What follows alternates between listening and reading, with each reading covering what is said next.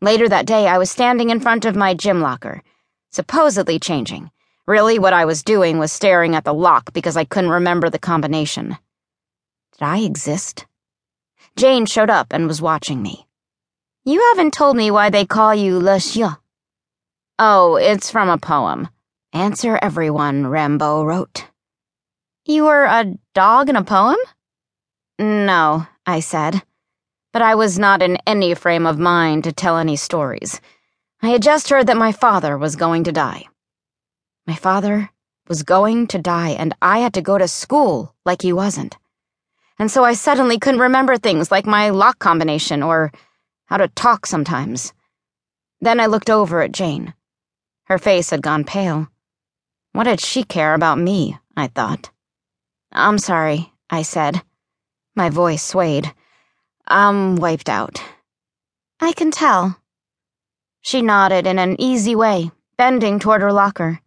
Her impossibly long hair swept across my arm then, soft as wind. I was ready to bust. There were no words I could think of. It's just... my dad, well, it's... Your dad? Even her voice was soft. She was kind. You know? Everyone does. Sorry, she said, looking directly at me. She didn't pretend I wasn't there like everyone else, or if I was, that I had two heads. Me too. Everyone's acting like I've got a disease. Do you want to talk about it? It's just unbelievable. One day he's fine, and now he can't even swallow a pill. I felt my face burn, but I didn't care. What are the numbers? What? I said. Your locker. 22-3-17. She opened my locker. Change, she said, or you'll be late. So what?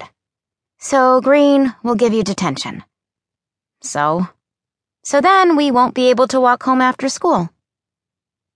Miraculously, I could think of nothing to say. At least one person in the world would speak to me.